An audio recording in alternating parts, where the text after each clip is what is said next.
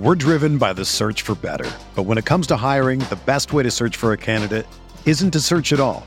Don't search, match with Indeed.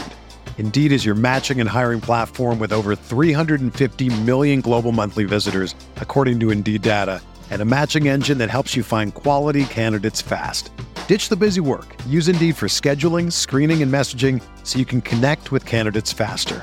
Leveraging over 140 million qualifications and preferences every day, Indeed's matching engine is constantly learning from your preferences, so the more you use Indeed, the better it gets. Join more than 3.5 million businesses worldwide that use Indeed to hire great talent fast. And listeners of this show will get a $75 sponsored job credit to get your jobs more visibility at Indeed.com/Blue Wire. Just go to Indeed.com/Blue Wire right now and support our show by saying that you heard about Indeed on this podcast. That's Indeed.com/Blue Wire. Terms and conditions apply. Need to hire? You need Indeed. Welcome to the True Faith Weekly Podcast, sponsored by Phoenix Taxis and Coaches. To book online, please visit www.phoenixtaxis.net.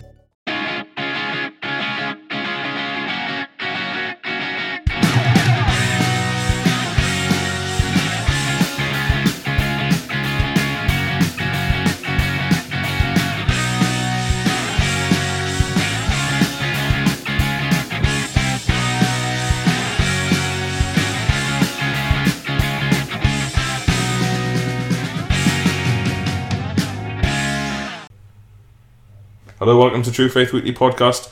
New improved short music there. Hope you all enjoyed that. Obviously, you lads with me couldn't hear it, so take me word for it that it's much shorter. Positive, good start. Yeah, positive start.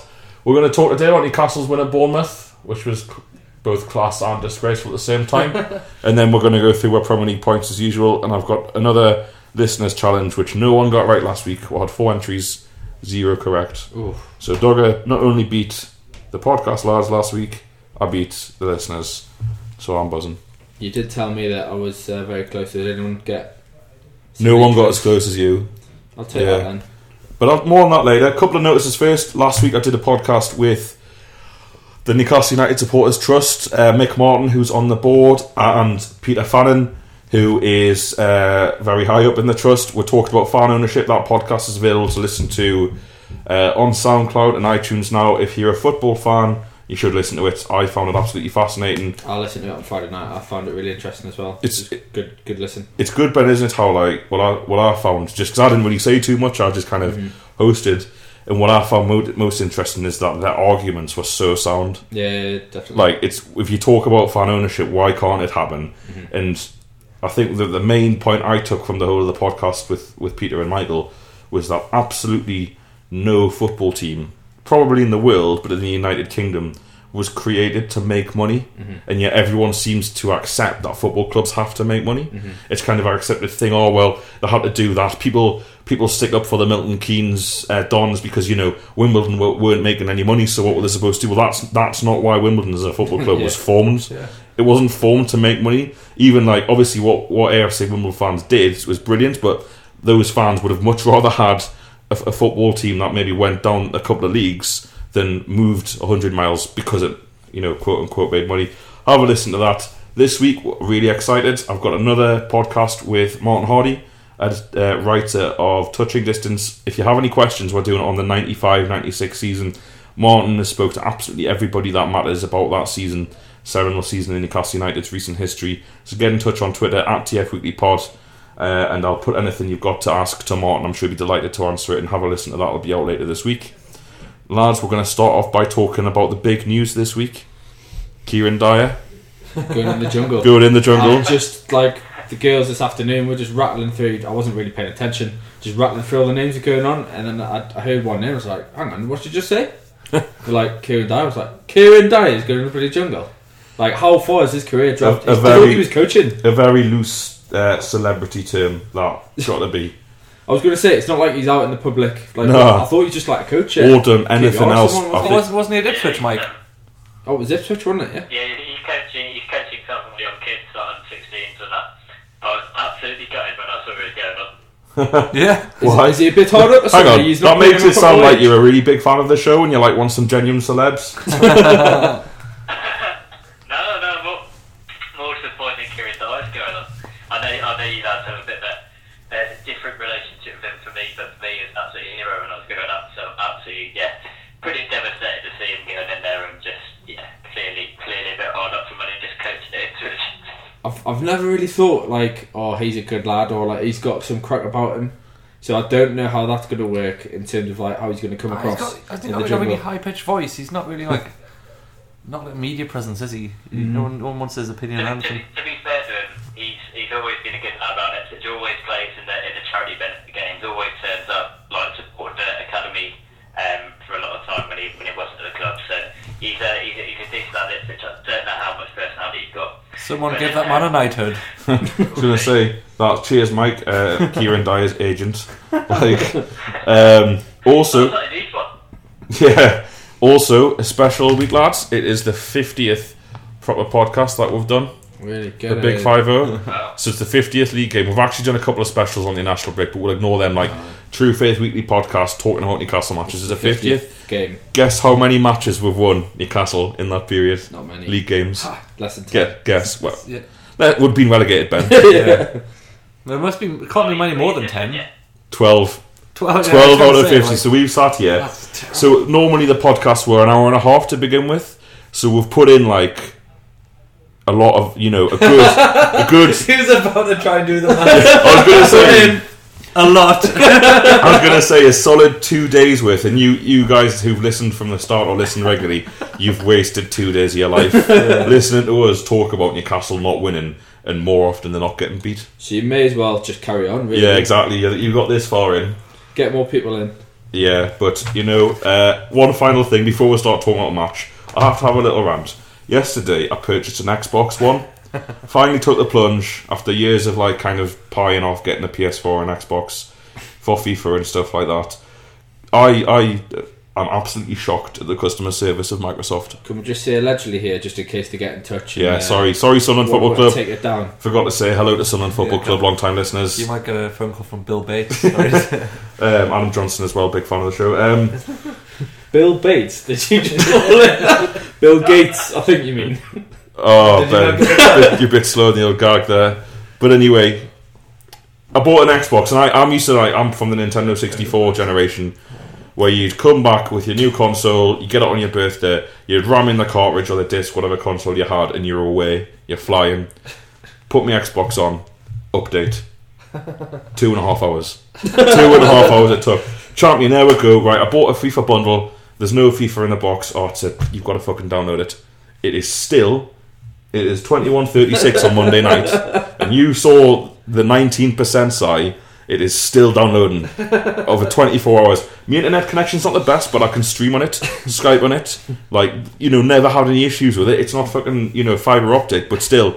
Can you imagine being a kid on Christmas morning, opening that Xbox? It's like, I can't wait. You might have it by New Year. I was going to say, scheduling a game in July, something like that. Unbelievable. That is how today's children. No wonder they're all pricks. But anyway, allegedly. we're going to talk about Bournemouth 0, Newcastle 1 after this.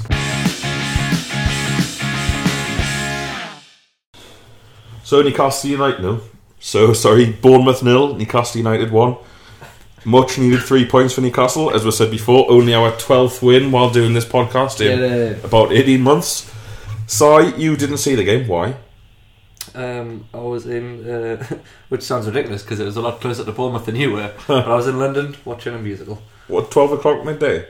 No, but I was not in any position to watch it, unfortunately. Well, let's just say about that. I was going to say, yeah, So we all I've had a watched. weekend to think of an excuse. I've not. I just didn't see it. Well, just since you didn't watch the game, it's interesting because we all watched the game, obviously, and we've consumed a lot of media on Twitter and, read reports of the game and stuff like that, and had to listen to the ridiculous biased commentary on the day. You've obviously seen the highlights. Yeah. From the highlights and what you've seen, what did you make of it? It'd be interesting to compare to Ben, who watched the game. I mean, obviously the highlights, I think, were the second last or third last game on Match of the Day. That's all I've seen still. And obviously I was following the match on whatever the app is with it, where you just keep the scores and the stats and stuff. That's it, and Twitter, and everyone's reaction. I didn't watch much of the day till Sunday morning. Everyone's reaction was, "How the hell have we stole 3 points there? It's an absolute. It's the biggest robbery since like the train robbery or whatever." And then when I watched the highlights, I was like, "Well, hang on. Actually, we've not really had anything to worry about here. That I just showed a couple of blasts over the bar from Matt Ritchie. Rob Elliott's made one save where the ball's come across and he's had to come to the other post, and he knows nothing about it. And they're like, oh, Rob Elliott's had the best game of his life, which he probably has, but I don't think he's actually made many good big saves. He's made 1 or 2 textbook saves, and that one which he didn't seem to know much about. Other than that, they showed our 2 chances to them, maybe 4 on Match of the Day, and it really kind of made me think, was it really that bad? Did we really get hammered? And did we really steal 3 points? Or were they just a poor team that couldn't finish and couldn't shoot? So we definitely stole the 3 points. Yeah, I was going to say that is yes. I think before we come on to maybe the problems which we're going to talk to you about, Ben, and we'll get your take on Si. I agree with Si that when I watched the match, I thought, fuck me, this is, and it was diabolical from Newcastle. If we'd lost that game, people would be going mental, rightly so. But when you watch the highlights, you think, and I'm going to get into this later, but I pick up a bit of criticism on the old social media on Sunday morning when I do my 16 talking points about the match at TF Weekly Pod for the second week in a row, and it's like with Rob Elliott, who I talked about last week, and I'm not a Rob Elliott fan, which I'll talk about later. He had a really good game, and he punched a lot, which was good considering the conditions, and he was a bit better off his line. But most of the saves, you'd be disappointed that if he didn't make them. And Bournemouth, apart from once, didn't actually get behind us, and it was a bit like us at Stoke. I thought our chances against Stoke were much better, but it's like and Mike's going to talk to us about Bournemouth in a bit.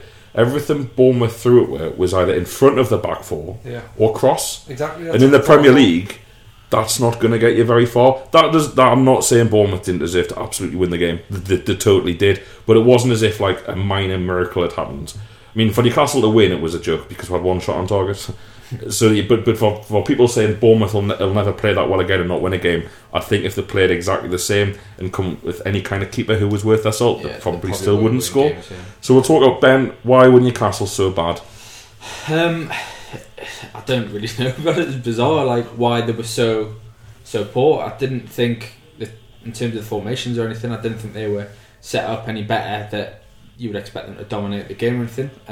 Well, they had the obvious advantage in midfield, but 4-5-1. We've come up against teams like that before and not sort of struggled as much as that. I think our big problem was we just couldn't get a foothold in the game, couldn't get hold of the ball. The midfield, that was probably the worst game I've seen them put in this season. They just couldn't get any control.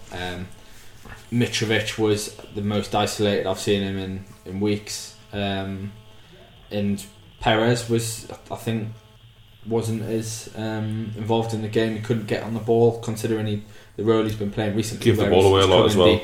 And retaining the ball really well. He just couldn't bring anyone else into the game, it seemed. And Wijnaldum was anonymous again. He seems to keep having these games away from home where he just doesn't touch the ball, and you forget he's playing sometimes. Yeah. We've seen a couple of games this season, the Swansea and I can't think of the other one we talked about. West Ham, that was the one. Which is a bit of a worry because away from home, as bad as we are normally, we can't afford to be playing with just 10 men. But he needs to be finding a way to get into these games, and you think he's probably one of the better players in terms of retaining possession. You would want him on the ball as much as possible, and he just either couldn't get on the ball or he was just too far out of it. I think away from home it might be a plan not to play him out wide, just because I think he was wasted then, and as I say, he's much better equipped than the two who have playing centre mid to retain the ball. So I think that's something McLaren will need to look at going forward. I mean, the big thing was just the midfield. I don't know if you want us to come on to that now. Well, Si has something to say. Yeah, I mean, obviously, again, I've only seen the match today highlights. I've read a couple of match reports, and by all accounts, yes, Wijnaldum wasn't involved in the game at all. Sissoko had very little to do as well. And that's the danger we're posed with this formation, is that it's quite easy to just neutralise those two players, especially when we've just got Anita and Thierry in the middle. All you have to do is stop them, and then all we've got, which And we've got away with it. Go You on. take away Perez and Mitrovic without those. They rely exactly. on Sissoko and Yeah, Ronaldo exactly. to get them the It ball. means you need a moment of brilliance, which we kind of got from Perez. There's a bit of a Oh, it was a lovely goal from It was a good, yeah. Mitrovic's backheel, and a soft goal from the keeper's point of view, but nonetheless, he's took a chance well. Yeah, I mean, it was just the build of play was really nice. The little 1-2 with Yeah, off Mitrovic with Ronaldo, and then Perez, as you say, that was I it. think It was took the finish well, hitting it that early. I think it caught the keeper a bit. It was very direct, which isn't the kind of football we've been playing the last 3 or 4 games. We've been like building up to the midfield, and they were bypassed because they're completely neutralised. And I think it's partly to do with the 5-on-4, especially with Anita and Tiote so deep. It's just that it's too easy to mark those two out of the game. And I think I hate to say it, but Alan Shearer made some good points on Match of the Day, which was at the end of the day, if you get a ball anywhere near the edge of their box or in the box, you need to just have a go. They were running through and just messing around with it and laying it off and taking silly shots. That King, I was going to say, he lost a chance by taking 2 or 3 extra touches that he didn't need to. But then there was Just a a lack centre of back Premier League across the quality, box isn't it? and then Yeah. just like shooting from 40 yards instead of just trying to get just the ball in the danger area. I mean, especially, as you say, we're not his biggest fans with Rob Elliott. I mean, okay, he had, I'll give him his dues, he won with 3 points there, no doubt. But you got to be said, he has got to be thinking, how are lads, like, test him, like, make him, as you say, the saves were good saves, but I think had any of them gone in, you would have been a bit disappointed. In that, I think that they should have tested him a lot more. I mean, I don't know stats wise if you've got them how many shots on target they had, but they had 10 shots on target. 10 shots on target. 12-1. I can't really, as you say, other than the header, the back post, there weren't really any that where I was thinking. Yeah. Sort of, they should be scoring that. Yeah. I mean, some of the shots they should be doing better. They have had like he's been given 2 or 3 yards to take They a were touch hitting and them have too a go. high, too central. Yeah. But let's talk about the midfield, Ben, then, and the lack of control. So we've discussed in a few podcasts over the last sort of few months when we've done them about Anita. We've sort of keep going hot and cold on him, I guess. The performance he put in against West Ham last season in the game that kept up was one of the best performances I've seen. Well, the best performance I've seen from him. One of the best, sort of most satisfying performances I've seen from one of the midfielders for a while, sort of since, I guess, Kabai's left the club. He did everything. He was really good on the ball. He was pressing. He looked really energetic, covering the ground really well, and it was a real sort of complete performance. But you always think he needs to maintain that, because he's not physically one of the biggest lads. He's quite easy to get around, and you just shrug him off. And he's really, everyone sees him as sort of a possession midfielder to keep the ball, but he just doesn't appear to be. When I watch games, I mean, the last couple of games I've seen him do it, twice against Stoke and again against Bournemouth.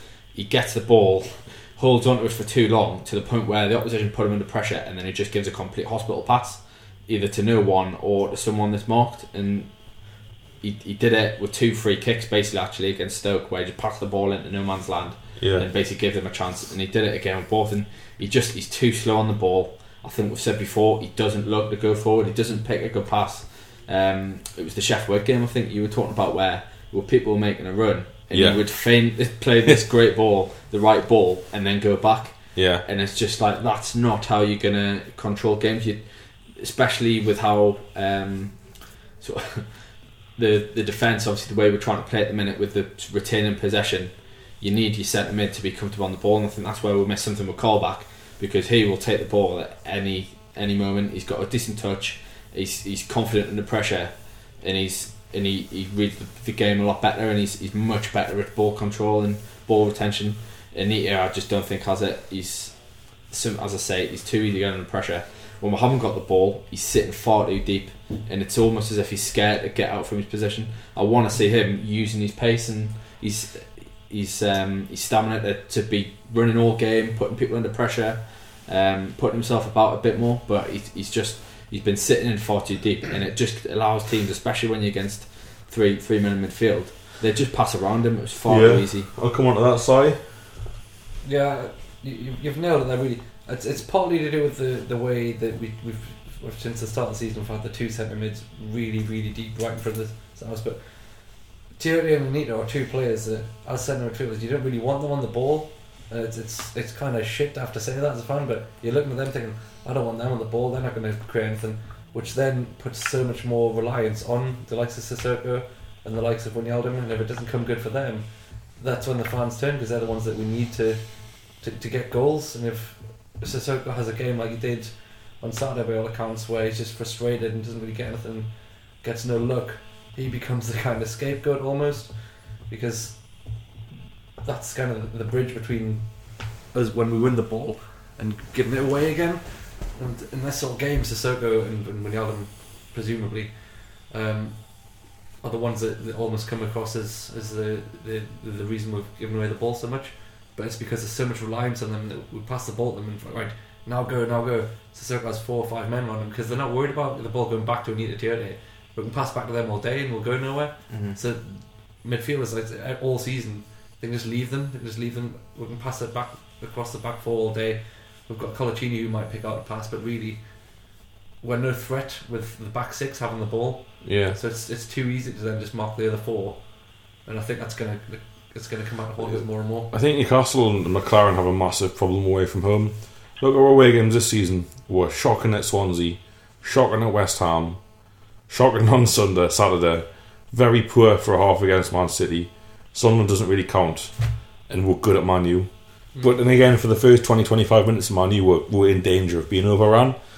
And he's gone from the 4-2-3-1, which wasn't working, to this 4-4-1-1. And like you say, the interesting thing for me was future England manager Eddie Howe fucked it really badly in the second half, because he actually buckled and brought on 2 strikers. And once he brought on 2 strikers, that was it. The last 10-15 minutes was comfortable. Mm-hmm. And because Bournemouth lost that midfield superiority, and we've got a massive problem that we're going to places like West Ham and Bournemouth, even with the different formations, and we don't look like having a shot. And everyone says it, and I'm going to come on to in a bit, but everyone has a go at Sissoko. Unfortunately, at the moment, when Moussa Sissoko doesn't play well, the weekend aside, but no one played well apart from Rob Elliott, we don't win. That's a fact. Yeah. And you can include Wijnaldum in that. When those two both aren't on form, we do not win football matches. And the easy thing to do away from home for home sides against Newcastle United is just mark them throughout the game. Let Anita have the ball, let Tiote have the ball. They'll implode. They'll do something stupid like Ben saying, like Anita will tend to do. And I don't know where McLaren goes. Like Palace away is the next game, big game. I've no idea how he's going to approach that tactically, because he wants to. If he wants to approach that in a 4-4-1-1 with 2 in midfield against Palace's 3-man midfield, including Cabaye, who will basically get a free roll. Yeah. No one will put any pressure on him. I mean, you might tell Perez to drop and chase him. That's not Perez's game. No. Like, good luck on that one. I was going to say Perez that's not what he wants to be doing. Yeah. He shouldn't be out there marking, playing defensive role as a support striker, basically.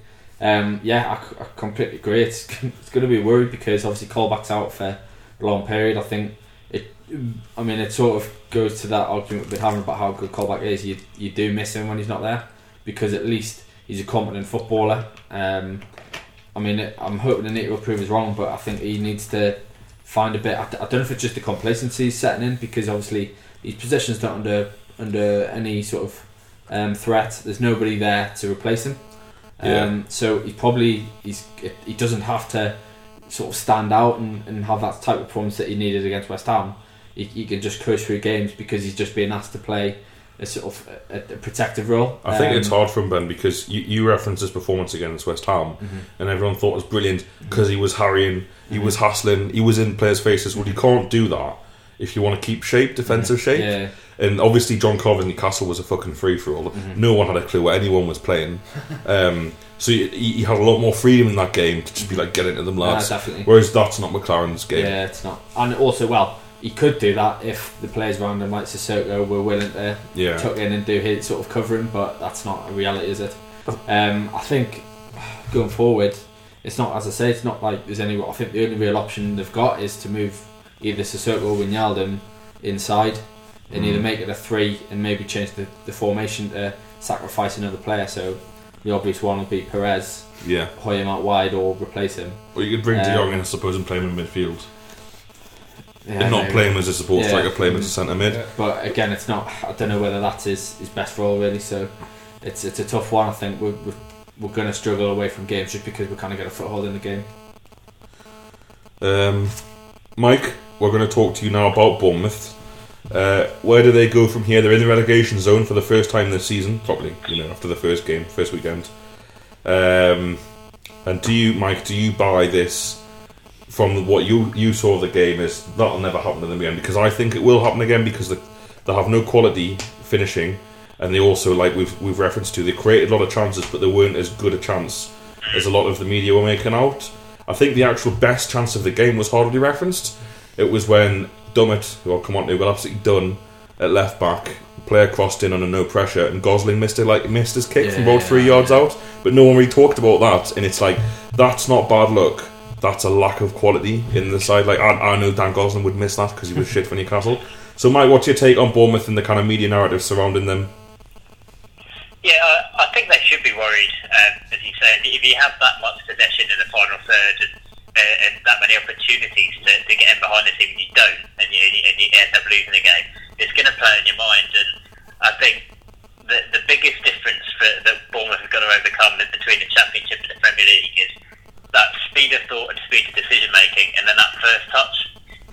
I know they've lost the likes of Callum Wilson and Max Gradle, who gives them that cutting edge up front.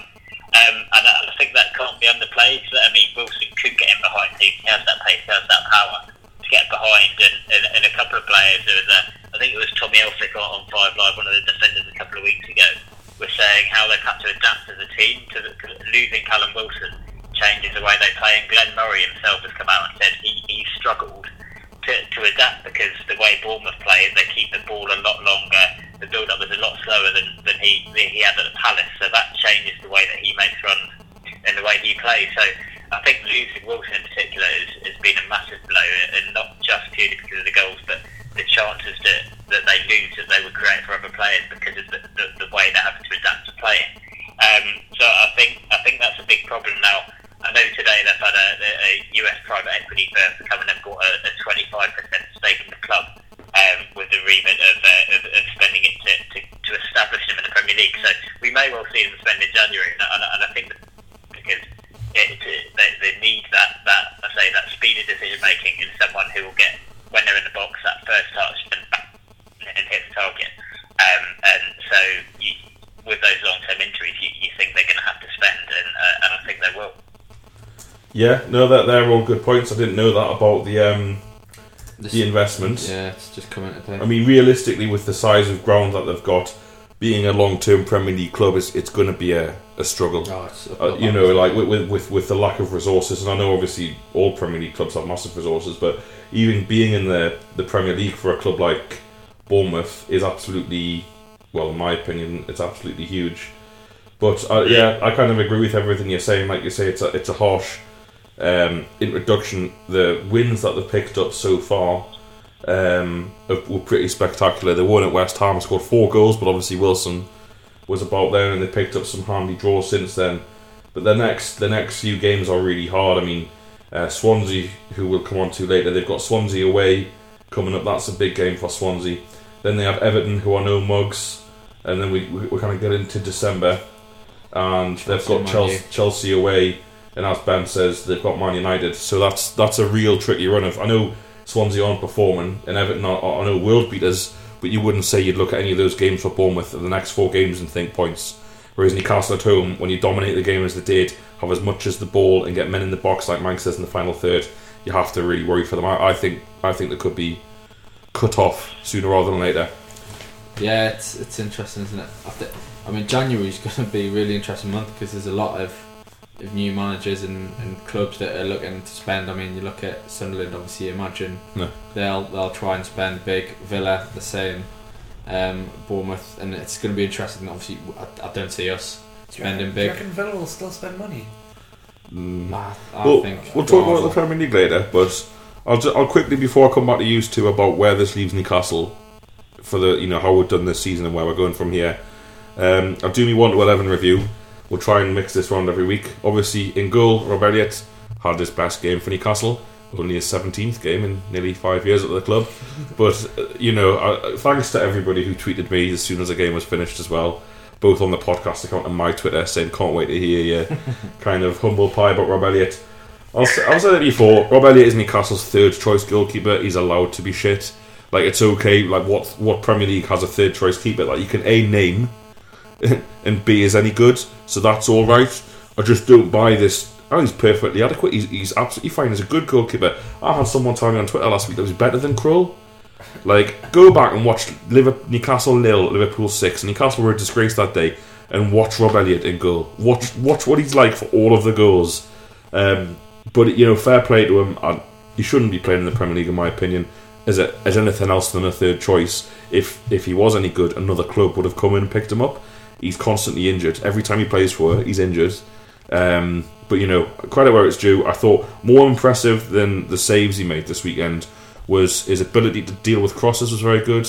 His kicking, despite being injured allegedly, apart from a couple, was good. And the defence seemed a lot more sure about him than they have done in the past few games, like Sunderland away in Stoke last week. I think, just to come on that, I think you can see he's building in confidence with these games. You know, he's going to be playing all season now, and it's just about sort of building that confidence and that trust with the defence. As you say there, I think the biggest thing that helps defenders is when you know what your keeper's going to do with crosses. Yeah. You've seen it with Krul in the best days with him was when he would come and claim and catch crosses. Yeah. The defence knew what was happening. He would always come, and he's a big lad, and he would claim it really well. Now Rob Elliott obviously doesn't need to come out and catch everything, but at least he's decisive of what he's doing. Yeah. He's coming and getting a good punch on it and clearing the danger, and that's all you can ask for as a defender, I guess. Yeah. I think the one he did reference is the fact he managed to get across his line where he tipped onto the post. That was a really good save. I think the ones that were kind of straight at him or above him, good saves. You've got to make them, and they look good. But you would expect him to make them. I thought Bournemouth's finishing was poor, but fair play. Rob Elliott was man of the match for Newcastle, without doubt. Jan-Matt was excellent to a degree, as much as excellent can be in a terrible team performance like that. But he didn't really get done. He actually only picked up his second booking of the season, which surprised me. I thought he'd had like 5 bookings. Obviously, he got booked twice at Swansea. Got one counts as a yellow and one a red. But that's just a bit of a fact. I thought Mbemba and Colaccini had a lot to do. Colaccini had a couple of mares where he got done again, but overall, for the constantly having to deal with attacks all game, I thought Mbemba and Colaccini were both solid. Clean sheet again, 2 clean sheets in a row. Fair enough. I'll take them all day. Paul Dummett, who had a Frank strange discussion with a few people on Twitter about him. I thought he was exposed to getting a left back. Listen, he's not a left back. He's a centre back. He does a reasonable job filling in as a left back. Yeah, I think there's an argument to say I don't think he's ever let Newcastle down at centre back. And I would say that based on Colaccini's performances this season, you could say that Dummett and Stephen Taylor should be in the team ahead of him. It won't happen. But I think Dummett should be playing for Newcastle at centre back. I really like him. As a left back, he offers an outgoing forward, not his fault. And he's only any good as a defender, defending what's in front of him. And there was twice in the second half, which is he got exposed by Wijnaldum, not helping him. Wijnaldum is also not a winger, so can't defend like a winger. And a couple of times when players play kind of simple 1-2s, they get in behind Dummett every time, and it's going to cost her. Some people took exception to this, that he looked exposed. I don't hate Paul Dummett. As a kind of whatever you do, don't go and listen to any of the podcasts from last season. Though, but I just thought he's going to cost her. But it's, you know, I'd play Mbabu ahead of him at left back, and I'd play Haidara ahead of him at left back, and I'd play Dummett in the team at centre back. He's a good central defender who's doing a job on the left. He's not a left back. He's got a bit of height in him as well, which we severely lack in the team. He's like 6'1" or 2. Like, he's a decent size. He can win the ball in the air. He's no good at left back. He can't do anything with the ball on the floor. And as you say, he gets beaten quite easily, and he's not the quickest. He's very good at recovering. There's a few times in the second half where they got in behind him, because any time someone plays he's unable to kind of track that runner or mark the space. He's constantly looking at the man with the ball because he's a centre back. Yeah. But what he is good at is getting in and recovering. And there's a couple of times they were in and he got back and made a really good tackle. That can also go the other way. And like we saw against Stoke, I don't think it was a pen, but he was done. Bojan just kept running with the ball. We could have been 1-0 down because once again he'd been done in behind. So it's not a question of disliking Paul Dummett. I think he should be in the team at centre back, but I don't think he's the answer at left back. And I think it's, you know, Mbabu, I don't know how fit he is, but I would certainly play. I know Mbabu is apparently a centre back as well by trade, but we saw against Chelsea and Man City, he's got a bit of talent on the ball. He's not afraid to get forward and run at players. He's just more confident, isn't he? On the ball, he's willing to make those forward runs, whereas Dummett will make them. but it just looks uncomfortable. He's not great on the ball, as you say. I think he is a centre back. The rare event when he does go for the overlap, he's not going to get the ball. He doesn't want it. He doesn't want it. Yeah, he's overlapping. They don't really pay attention to him because he's no threat. Again, yeah. I mean, he's not fullback. I was going to say fair play to him. No, I mean he's doing the job. He did a job. He's part of a defence that kept a clean sheet. Fair play to him. But all I said was Paul Dummett looked exposed as a left back, both by the rest of the players in the team and his own inability to kind of play a fullback. It's hardly the fucking Paul Dummett's pitchfork brigade. Yeah, get him killed. Too harsh on him. Midfield, Wijnaldum, I just said, was very poor again. I know we've just kind of talked about it earlier in the show. It's easy to mark him out the game away from home. I don't think he provided Dummett with any kind of protection, and the left side worries me. One bit of quality, a lovely touch to Perez from Mitrovic's back heel, and that's probably the difference between us and Bournemouth. That the one time we did get into the box, there was 3 bits of quality: Mitrovic's back heel, Wijnaldum's touch, and Perez's control and finish were excellent. But Wijnaldum away from home, it's not working from on the left wing at the moment, unfortunately. Sissoko was non-existent. Again, when we as a team don't control the game and have possession, he's just not in the match. Moving him inside might be the answer. It might alleviate some pressure.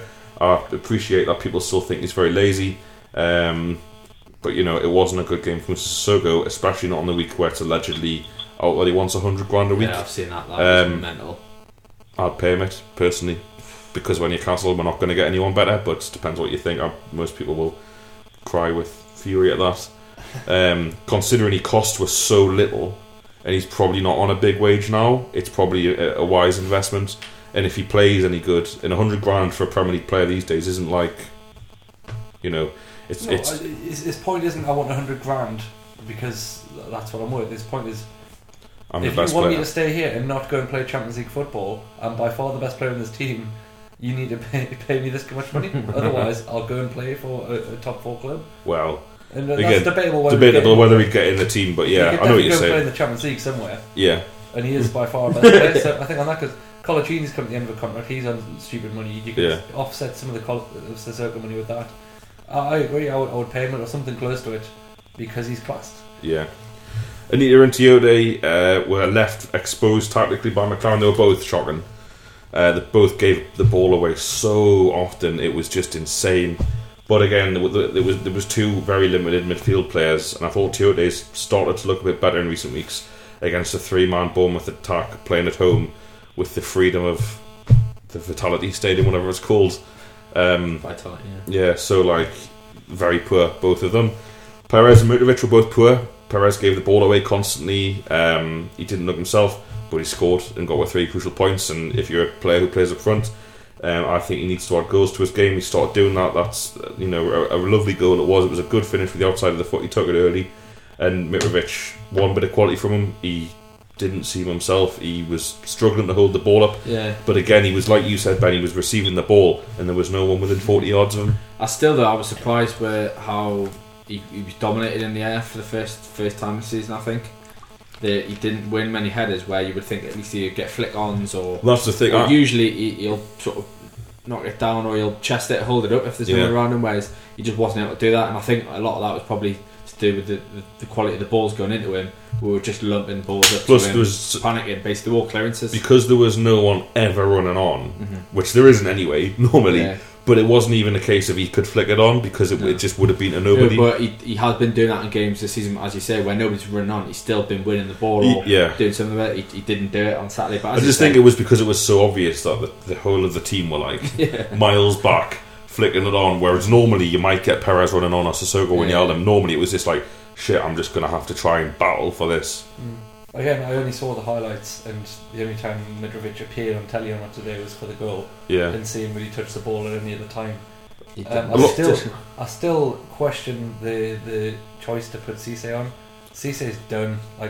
It sounds like he came on, and I posted earlier on Twitter. He probably got more touches of the ball than Mitrovic. Really? But then again, Bournemouth had changed formation at the time. Yeah, I just he was offside loads again. He's just not in the game anymore. He's not.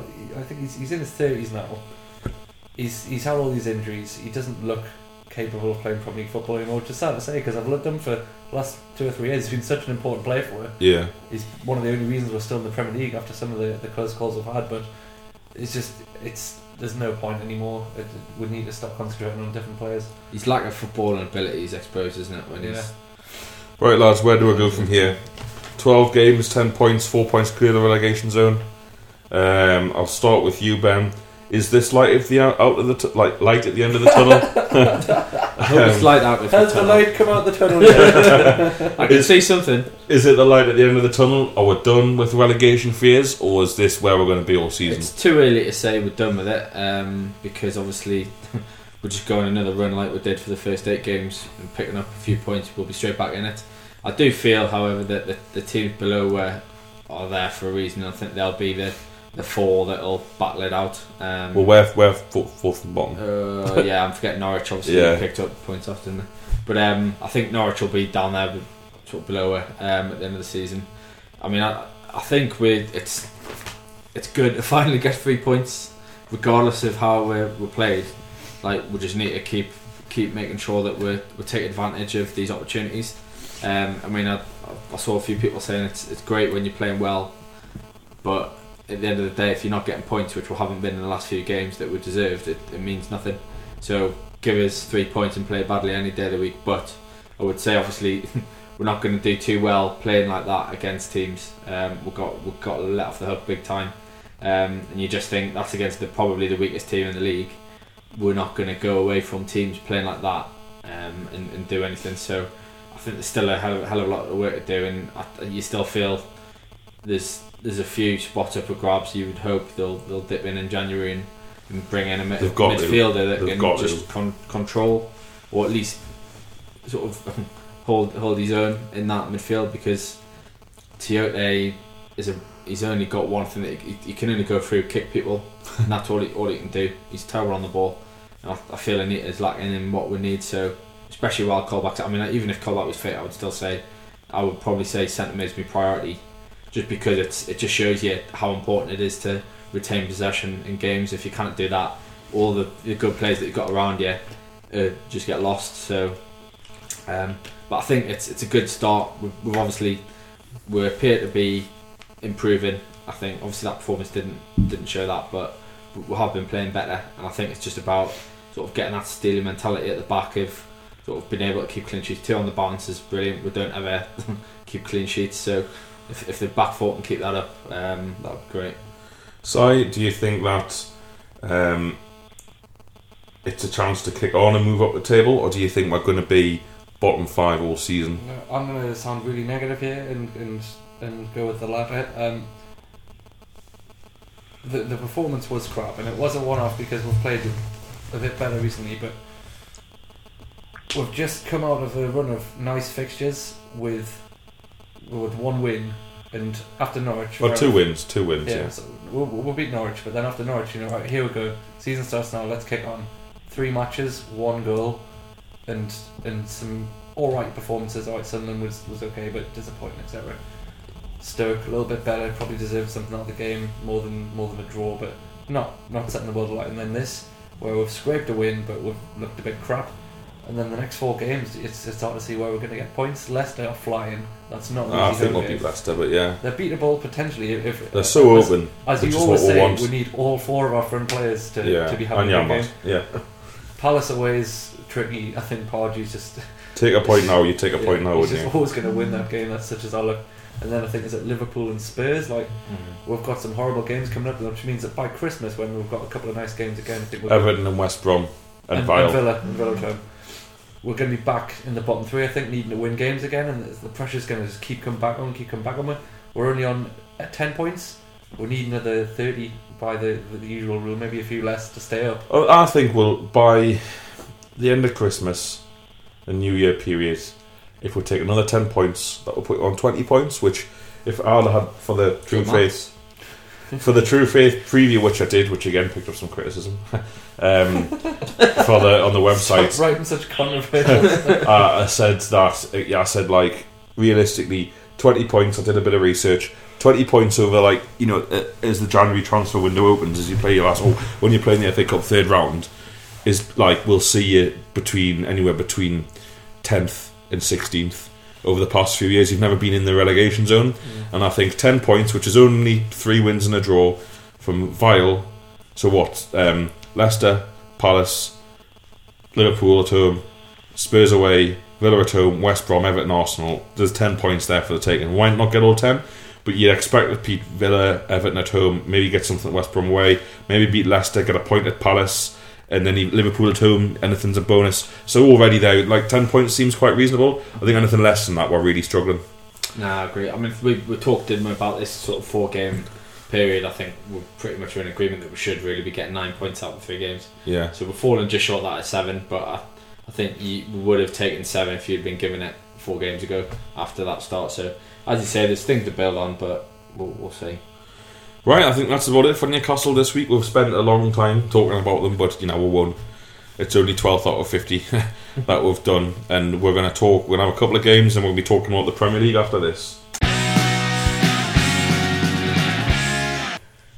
So here we are, a couple of challenges and games now. The much loved, world adored Doggers game.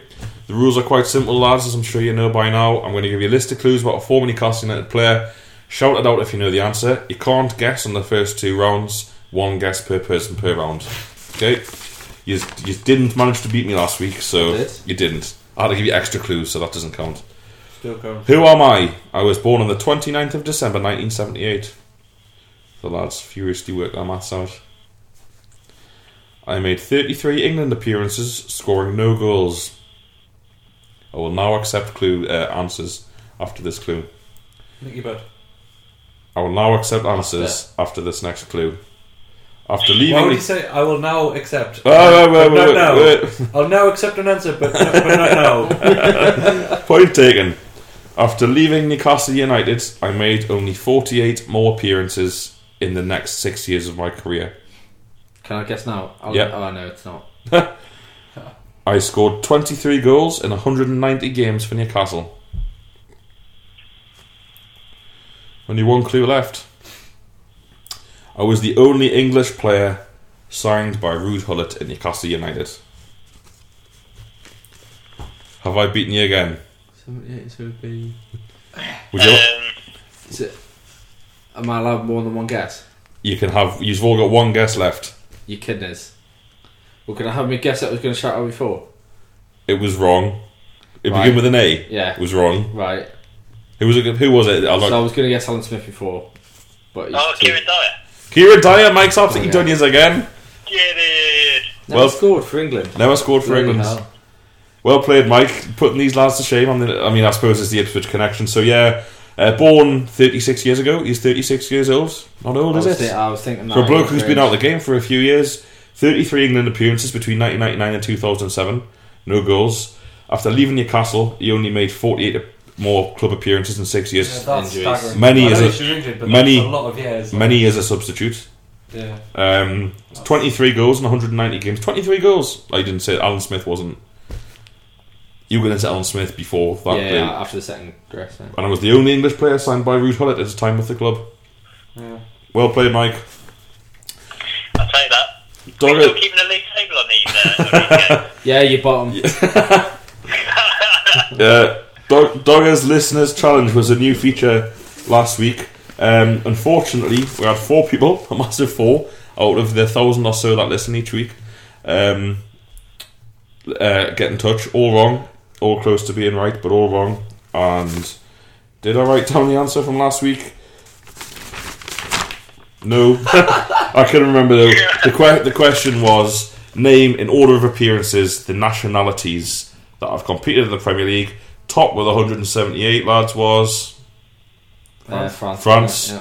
Second was Holland. Yeah. And third was Spain. Yeah, I went So thanks for Germany. everyone who entered, and the lads had a mare. Doggers challenge not this me. week. What was that? Something to that effect. Yeah, Doggers Listeners Challenge, and I'm not going to take answers from you. It's get in touch if you'd like to be given a shout out on the show. So those 4 of you that tuned in last Got to get it week, right. see- Got to get it right. Only going to read out winners. Which of the 8 English towns or cities with league clubs that could host a league derby, assuming both clubs were in the same division? I'll read that out again. Which are the 8 English towns or cities with league clubs, that's Football League, that could host league derby matches, assuming both clubs were in the same division? Think you know the answer to that? Give her a shout at TF Weekly Pod. Doggers Listens Challenge was ultimately victorious for me last week. Any ideas, lads, without giving it away? Can you think of them? Yeah. All of them? I'm just thinking of the logistics of this. Surely naming 8 different cities and clubs on Twitter is going to use up a lot of your characters. Over 2 tweets, Mike. Think outside the box. And I think you can get them in quite easily. You don't have to spell them out in full. You just do a 3 or 4 letter abbreviation, Mike. Yeah, instead of Manchester, just Manchester. No. MCR. Yeah. You know, you could use train station terminology. Macclesfield. Why would you? Does it have to be the same? Yeah. The same what, mate? Do the clubs have to be in the same town or city? Yeah. That was the question. That is the exact question. No, mate, different towns and different cities. I've sorry. got one. You got one. Well, Right. go a bit He more. makes a fair point because Newcastle Sunderland is a derby. Yeah, but it's not. Yeah. But listen to the question. Hold It's on. not name 8 derbies. Yeah, it's name cities. Name 8 with English more than towns one. or cities where they have basically more than one league club. That's You it. said they could host a derby. Yeah, that's Newcastle it. could host a derby. No, it couldn't because it's not against a town or club in the same city. However, everyone got it first time. Yeah, exactly. Moving on. If any You listeners two are idiots unhappy, just go and fart into the I thing. know, Christ. Mike, talk to me about the Premier League, please. Let's talk about. Oh, sorry. Spurs. Spurs first. So, Mike, I've got here on our notes. Mike on Spurs, Champions League contenders? Question mark. Yeah, well, I think it would be tempting to talk about Arsenal when we talked about them a hell of a lot in the past, and I don't think there's anything different to add. But I thought Spurs looked excellent on Sunday. I think it's worth noting that Per Mertesacker has come out after the game saying Arsenal were knackered and they'll be better after the international break. But Spurs played Monday, Thursday, Sunday that week, and pretty much with the same starting 11 as well, and playing a much more intense pressing game than Arsenal. So I don't think there's too much to be found in that, to be perfectly honest. But I was really impressed with them. I think they got on the front foot right from the off, were positive, and they just didn't let Arsenal play. Pushing so high up the pitch, and the likes of from Kane right through to Ali and the rest of the midfield, just pushing so high up the pitch, and Arsenal, as a result, couldn't get the ball through, play it out of the defence, and get it to their more creative players, the likes of Cazorla or Ozil, to make the difference until late on. But I thought it was really indicative of Spurs, and a bit of a change of tack really for them now. Whether this is Levy realising that he's got to pay for a new stadium pretty much coming up, and he's got to start saving some money and committing to a manager, that may well be the case. But I think under Pochettino now we've seen start to build something, and really, unlike the flaky teams that Spurs have had in years gone by, there seems to be a really strong message and ethic of how they're going to play. He got rid of a lot of players in the summer that weren't going to play the way that he wanted to play, that he inherited last year. And I think that was a lot more important than the players he brought in. He brought a few players in, but the likes of Adebayor and Capoue and all those that he got rid of. He's now got a really young, hungry, I think most weeks one of the youngest Premier League teams that gets put out every week. And they're just buying into his style. And I think they're a really solid unit. You even look at they're playing with Kyle Walker and Danny Rose at fullback, who I am not a big fan of either. But if you look at the way they play as a team, they've got one of the best defensive records in the league. So they compensate for each other, not necessarily having the biggest star players, but they work really, really well as a team. And I think if they're strengthening the transfer window, they've certainly got to get another striker and possibly some fullbacks. But I think they've got a good chance to get in the Champions League. I mean, you look at Chelsea completely imploding. It's still going to take a massive effort for them to get back into the Champions League spots, and it's up there for grabs. And Spurs, of the teams that are challenging for it, I think have got the most solid team that know how they play.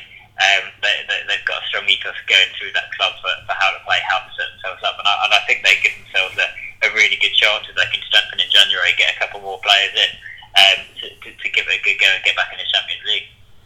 Ben? Yeah, just pick you up on that. I think the best bit of business that was done in the summer was Toby Alderweireld stealing him from Southampton, because one of the issues you always felt was with Spurs, and as you say there, you mentioned Rose and Kyle Walker, who I've always thought were both a bit of a liability in terms of defence. Got bags of pace, which helps them obviously recover, but just not the best positionally wise, and they're all over the shop. And Vertonghen, I thought, was probably one of the most overrated players in the league. Just the sort of the mistakes he would make, and he was always trying to do far too much for a centre back. Since Alderweireld's come in, he's completely settled him down. They work really well as a partnership. It probably helps that they're obviously national teammates as well, so they'll be playing a lot of games together, although Vertonghen doesn't usually play centre back. But you build up that chemistry together, and I think that's given them a platform. I don't think they've lost a game since the first week of their. Yeah, they didn't deserve to lose that either. They were snakes by Man United, and they exactly, it was a dodgy own goal from Kyle Walker, where I thought they were pretty comfortable. Yeah, it was just an individual error from him, but they played that mental friendly with Bayern Munich 4 days before, which is crazy, stupid, wasn't it? But they look really solid defensively. You don't see many teams cutting them open that easily. Obviously got a quality keeper. And you've as well. I've been really surprised with how effective Eric Dyer's been in that holding role. He's obviously earned himself an England call up, and again Dele Alli, who's somehow managed to get an England call up already, is as you say, that they're all buying into the ethos that he's trying to instill in the team, and they're working all really hard. I think they're obviously the young fast team, and you can see he's got them playing in the right way. And I think at the minute they look the best. Fourth, I think they'll get the fourth spot. They look the most. I mean, you're presuming then Leicester will drop out. Yeah. Just quickly on Chelsea. Chelsea aren't finishing in the top 4 under Mourinho. They're so far off the pace that what are they 14 points behind Leicester and 10 behind Spurs. Like it would have to be some nightmare for everyone. Even if they were class the rest of the season, it's still going to be a hell of a challenge to get. There's no chance. But anyway. Just on what you were saying, Mike, I pretty much broadly agree in everything you say. One thing I worry about them for making the top 4 is Harry Kane is a good player. They have no one else practically up front, and I'm sure Spurs fans will know better than me their other striking options. But they've got that NG that they've signed. Yeah, they've got. There's no one else here. Like if Harry Kane gets injured, you've got someone to come in. I mean, neither do we, but we're not good for the top 4, unfortunately. But yeah, that's what I would worry about for Spurs. And no, I agree. I think that's what I said. If they strengthen in January, I think they've got a really good chance. Because I think, if you look at Kane anyway, I think he's a really good player, but he often prefers to drift and drop off into the hole or run the channel. So if they can get someone who an out and out striker down the middle to come in and take some of the load off him as well, I think. That will kick him on and give him a really, really good chance. Play him in that number 10 role. You know what? Final win on Spurs, just on Danny Rose quickly. Danny Rose is the king of the one for the stats, where he burst forwards at left back on the left wing. No one in front of him, no one in the box. So he'll kind of shoot with his left foot across the face of goal, and it looks good, and the keeper dives, not going in. Like it's not never in a million years. And there's nobody getting on the end of it. Yeah, it's just he loves a shot that's just got no chance of going in, but it looks quite close. Kyle Walker's pretty good at that as well. Yeah, the secret of their success. Maybe they're trying to learn from us, and that if you harness all of your attacking threat through your fullbacks like us with Daryl Janmaat, they're on to a winner. Mike, let's talk about Crystal Palace and Alan Pardew. Yeah, well, as you allude to there, I think it's going to be a bit more slightly on talking about Pardew, but firstly on the game, good win for Palace. Liverpool hadn't been beaten in 13 games prior to that, and Palace had just stagnated a bit. But it seemed from what I saw that they really got out of the box fast. The Palace that we've seen away from home over the last couple of years really hit them quickly in the first 20 minutes, got the goal, and Liverpool never really got going. Made a few chances, but never really got going, and were caught by a sucker punch at the end. So fair play to Palace. I mean, they have had a bit of a struggle scoring goals, certainly at home anyway, of late.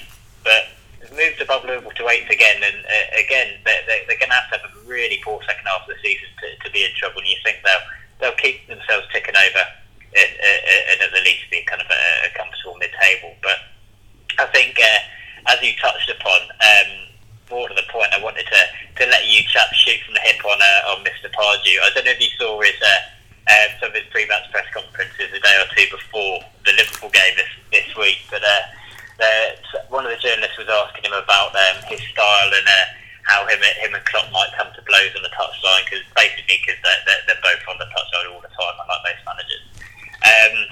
And he turned this into, I think, I'm paraphrasing, but essentially Pardew's words were, I look at Jurgen Klopp and I see a lot of me in him, which there's a lot that I don't see, to be honest. Especially one of the darlings of the game, and one of the biggest up-and-coming young managers in the game, most successful, won a couple of Bundesligas, managed the Champions League final. Pardew's never won the Bundesliga. And then you got Pardew, basically claiming the similarities, and they both get pre-animated on the touchline. But I think we've been seeing it. I know Pardew's always had in his locker to be not only smug, but pretty a touch of arrogance in his press conferences. But it seems this season to me that it's just gone up an extra notch. You remember that beginning of the season when they played against Chelsea, and he came off and thanked Chelsea for playing their part in the game, the reigning Premier League champions, which takes some gall. But I thought, I'll throw it over to you guys. I know you like getting your teeth stuck into Pardew. I know you've got him in a couple of weeks' time, but it just seems to me that he's gone far beyond. He's cranked up another notch in this arrogance. I'm quite enjoying it, I must be honest. I don't know about you.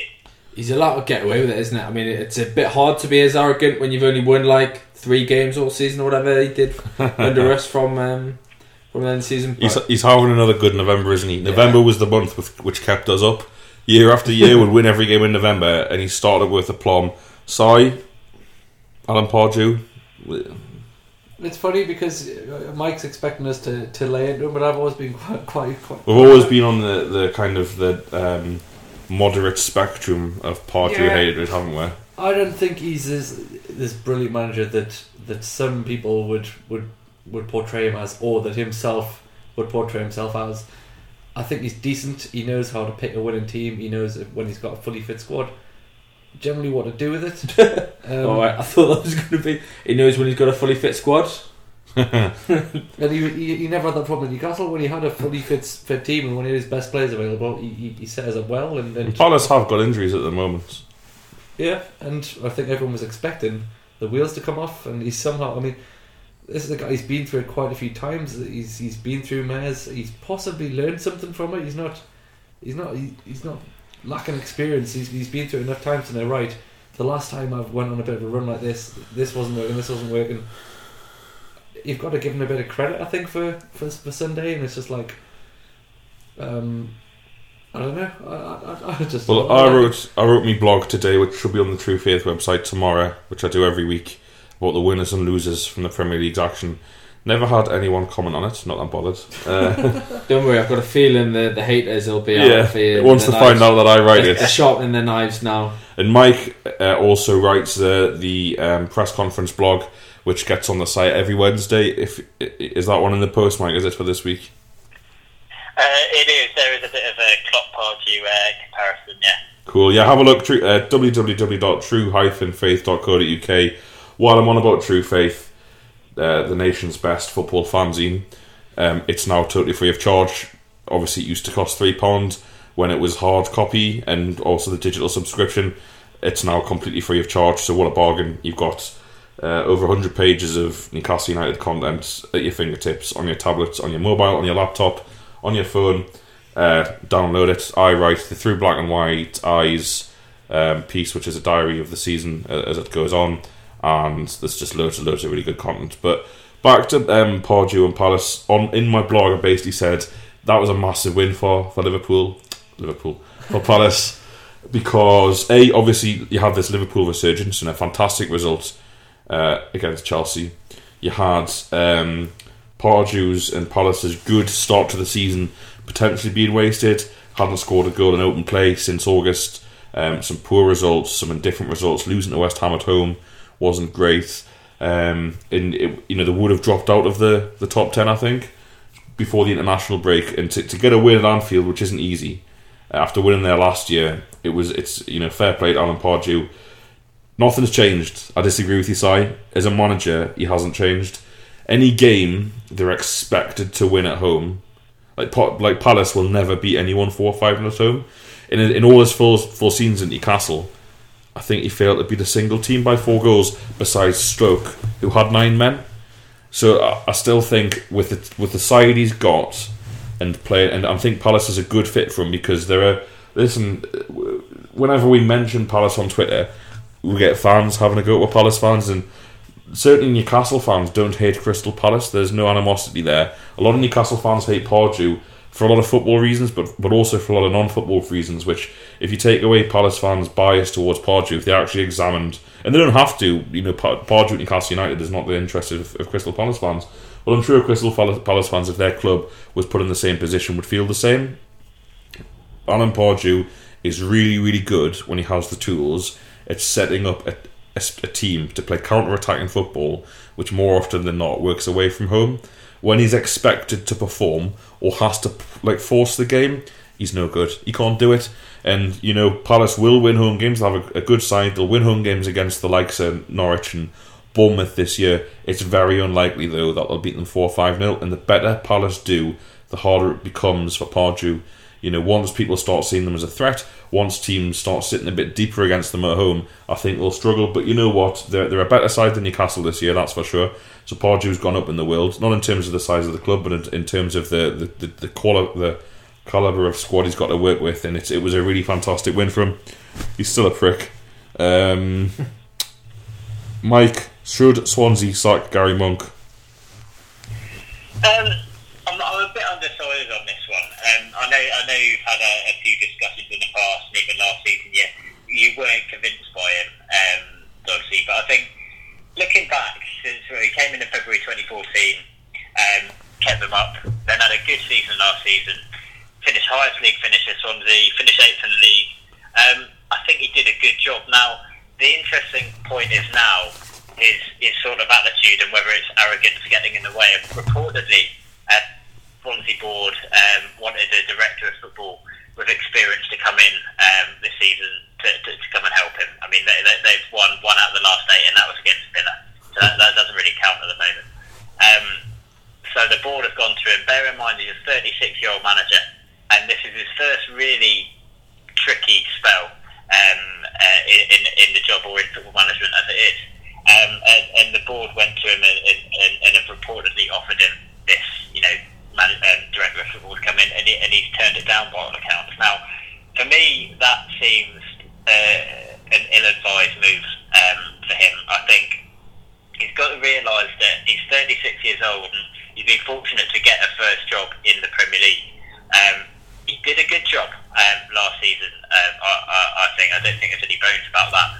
But now that he's come across his first real downturn in form, significant downturn in form, I think he's a bit naive to try and take on the Swansea board on this one. They've shown in the past when Laudrup didn't see eye to eye with them that they could be pretty ruthless and get rid of managers pretty quickly.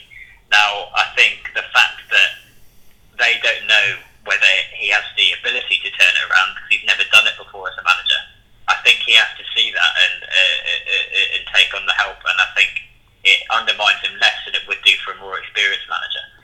I just think he may well have shot himself in the foot with that and possibly cost himself. Now we see David Moyes being sacked by Real Sociedad today. Now that could prompt a team like Swansea to pull the trigger and make the decision even more quickly.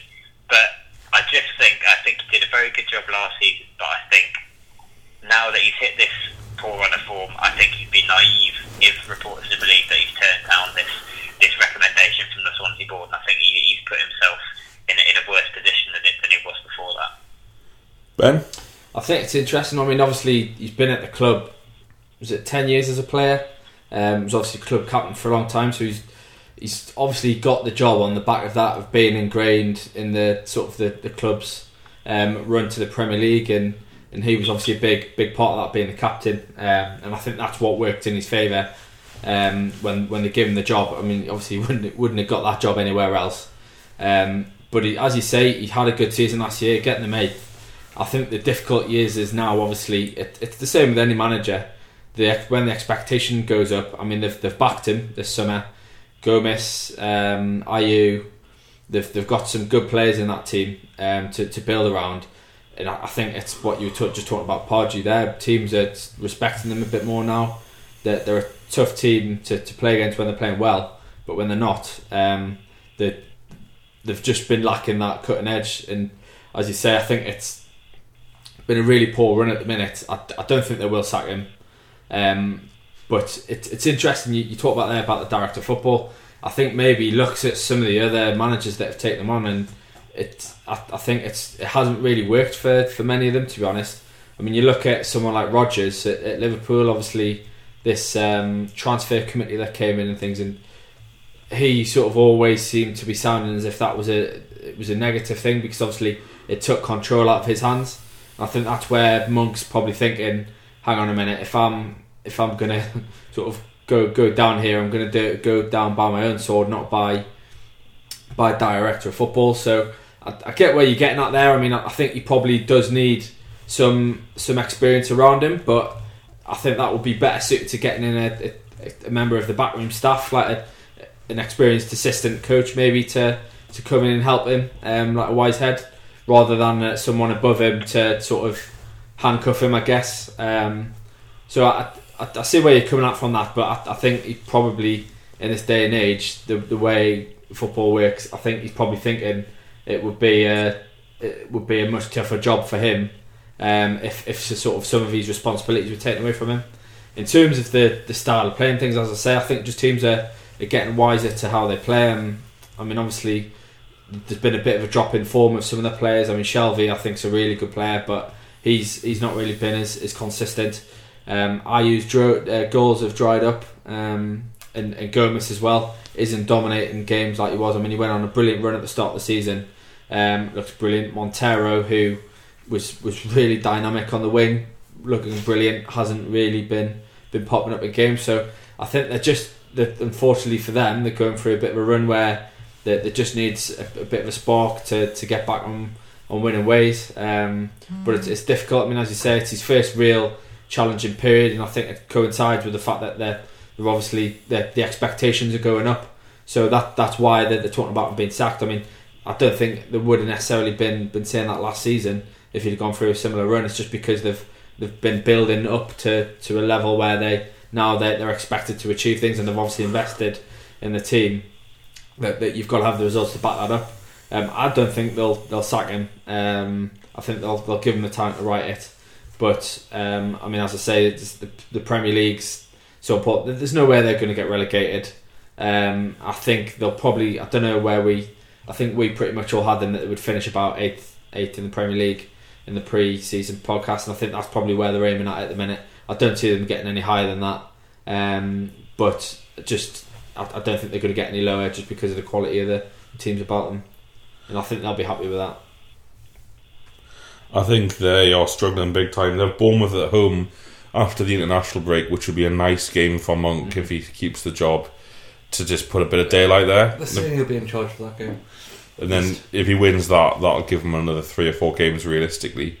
Interesting stat on Gomez. In the last 514 minutes that he's played, he's only had 2 shots on target.